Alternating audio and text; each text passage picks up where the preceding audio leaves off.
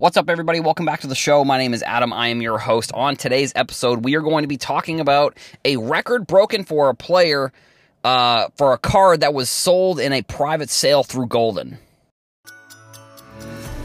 Welcome to HobbyNewsDaily.com, an online resource for the latest news about sports cards, memorabilia, and other collectibles. We hope to provide information and a little fun with your hobby experience. Every morning, you can listen to the Hobby News Daily Morning Minute for a quick update as you start the day.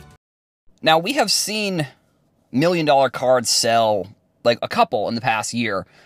I'd be interested in, I guess probably Card Ladder has this data. How many cards have sold over 500K? The card that I'm going to be talking about on today's podcast didn't sell for 500, sold for basically just under. It was the one-of-one Superfractor autograph for Ronald Acuna Jr., sold through a private sale with Goldin for $430,000.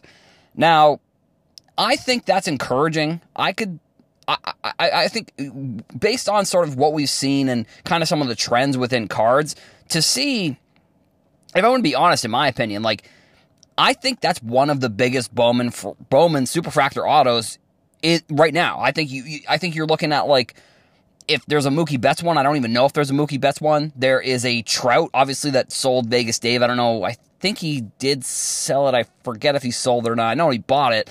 But there's that card. I mean, in the MLB, really there aren't too many cards that I could look at and say that is going to be a historic type of card. This card for Ronald Acuna, I think, should be, and probably will be. I think just because Acuna he's one of the rising stars in the league. I mean, honestly, if you're saying 2018, rookies from 18 to now, he's probably number one next to Ohtani, and Ohtani isn't necessarily. He was a rookie in the MLB in 2018, not a little bit obviously older because he was coming over from Japan, but so if we're taking Ohtani out of the mix, he's probably one or two that I could think of, if I'm going to be honest. He's a superstar, and he's playing in a great market in Atlanta. He's playing for an Atlanta team that is going to be good over the next few years. It is unfortunate that if he goes on for his career and he doesn't win any more World Series, that the only ring he'll have is in the season where he tore his ACL and he was out. But I feel like Acuna's name has such a staying power, if I'm going to be honest, in the hobby. Now, we could, in a few years from now, be looking at, I don't think Acuna will do this, but, we have seen it over the past where players in the second half of their career kind of peter off a little bit. I don't think Acuna is going to do that. But this one-of-one, selling in a private sale through Goldin, I also think that's interesting that it didn't go to auction, I guess, which, one thing that I thought was kind of interesting that, I don't know if other people have had this experience, I was looking for the October Elite auctions for Goldin. It was impossible to find the results. I finally figured it out. It literally took me half an hour. I was searching everywhere on the website, and eventually I went to results, and then there was past, there was the option to find this set of auctions. It was hard to find. I couldn't find it, and I don't know if that's something that Goldin did on purpose, maybe because the auctions weren't as good. We did see that $1 million PSA 8 Mickey Mantle sell, which that was down pretty significantly from the past couple of years, probably almost 50%, down from $2 million. So I don't know if Goldin was making it harder to find these auctions, but and this could be a user error. I'm not going to sit here and say that, I use the internet pretty frequently, and I use websites. Obviously, I design for our site, so I feel like I should understand the UI and the user experience of the website. And this one, it was just I couldn't figure it out, and maybe that's on me, whatever. But so this card doesn't go to auction; it goes through a private sale through Goldin. I am interested, I guess, why maybe it did, and it didn't go to auction. Maybe the card was in a PSA vault or something, and that's why the person decided to go through Goldin, or maybe there was just a consignment thing. Realistically, there's probably a little bit of a commission that Goldin got, so I don't know. And then obviously you're paying taxes and all these types of things, and that's a whole nother story. Which, if you're buying and selling sports cards, account for taxes, account for like, just do 50%. Honestly, if you're selling a card, just account for 50% of that to eBay to go to taxes, basically. Because that's where, you know, in the past, I feel like that's something that I don't think, and I don't even actually think I'm necessarily a good representation of to talk about this. Like, there are other good people, I think, online. Like, I think on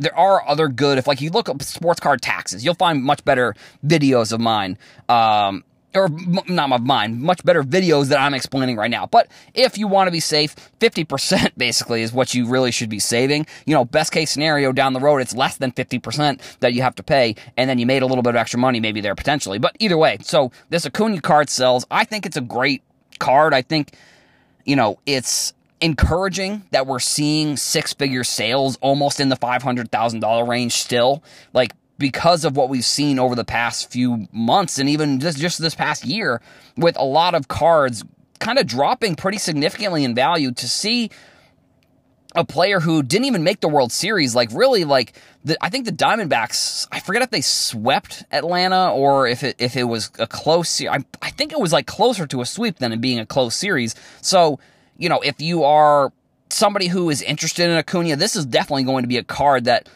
I don't know if this card will ever sell again until maybe Acuna retires or he goes to the World Series, because it's like, again, this is something I also talk about. It's like opportunity costs. Like, somebody may have overpaid for this card, but it's like the amount of opportunities you have to buy a card like this, it's rare. Like, you know, especially with the fact that, like, sure, there are some cards that people know where they're going, so there's ways to contact people that have the cards, but it's like, if this card was just to sell, I don't know, like at a show or something, like, there would be no way necessarily really of knowing unless you are reaching out and trying to get more info of who this card sold to or from, and get the info if you're trying to buy it. Which, that's another great thing about social media nowadays. It's like, we know that this card sold, where back in the day, this card could have sold private sale through Goldin, and we wouldn't even have really known, like, because if there was no social media, like, there's no one really to tell. You could have probably gotten word of mouth, but at the same time, word of mouth is just like one person to the next at a show. So it's like, it has changed the way that we view sales like this because we know of them.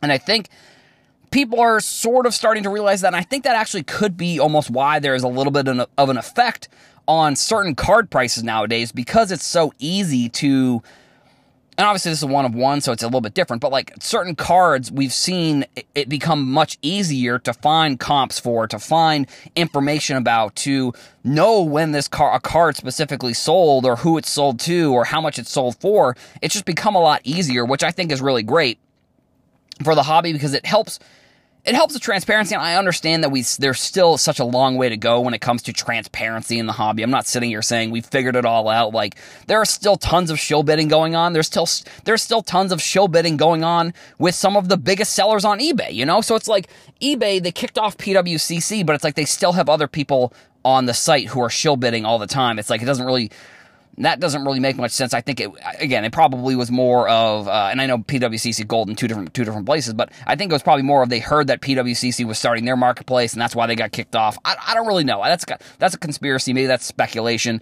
But Goldin sold this Acuna card for $430,000. Like I said, I think it's encouraging. You know, you could argue that they may be overpaid, but at the same time, it's like, who's really to say? Because it is a one of one, and these sales of these one of ones are so few and far between that it can be kind of hard to gauge what these cards really should be selling for in the first place.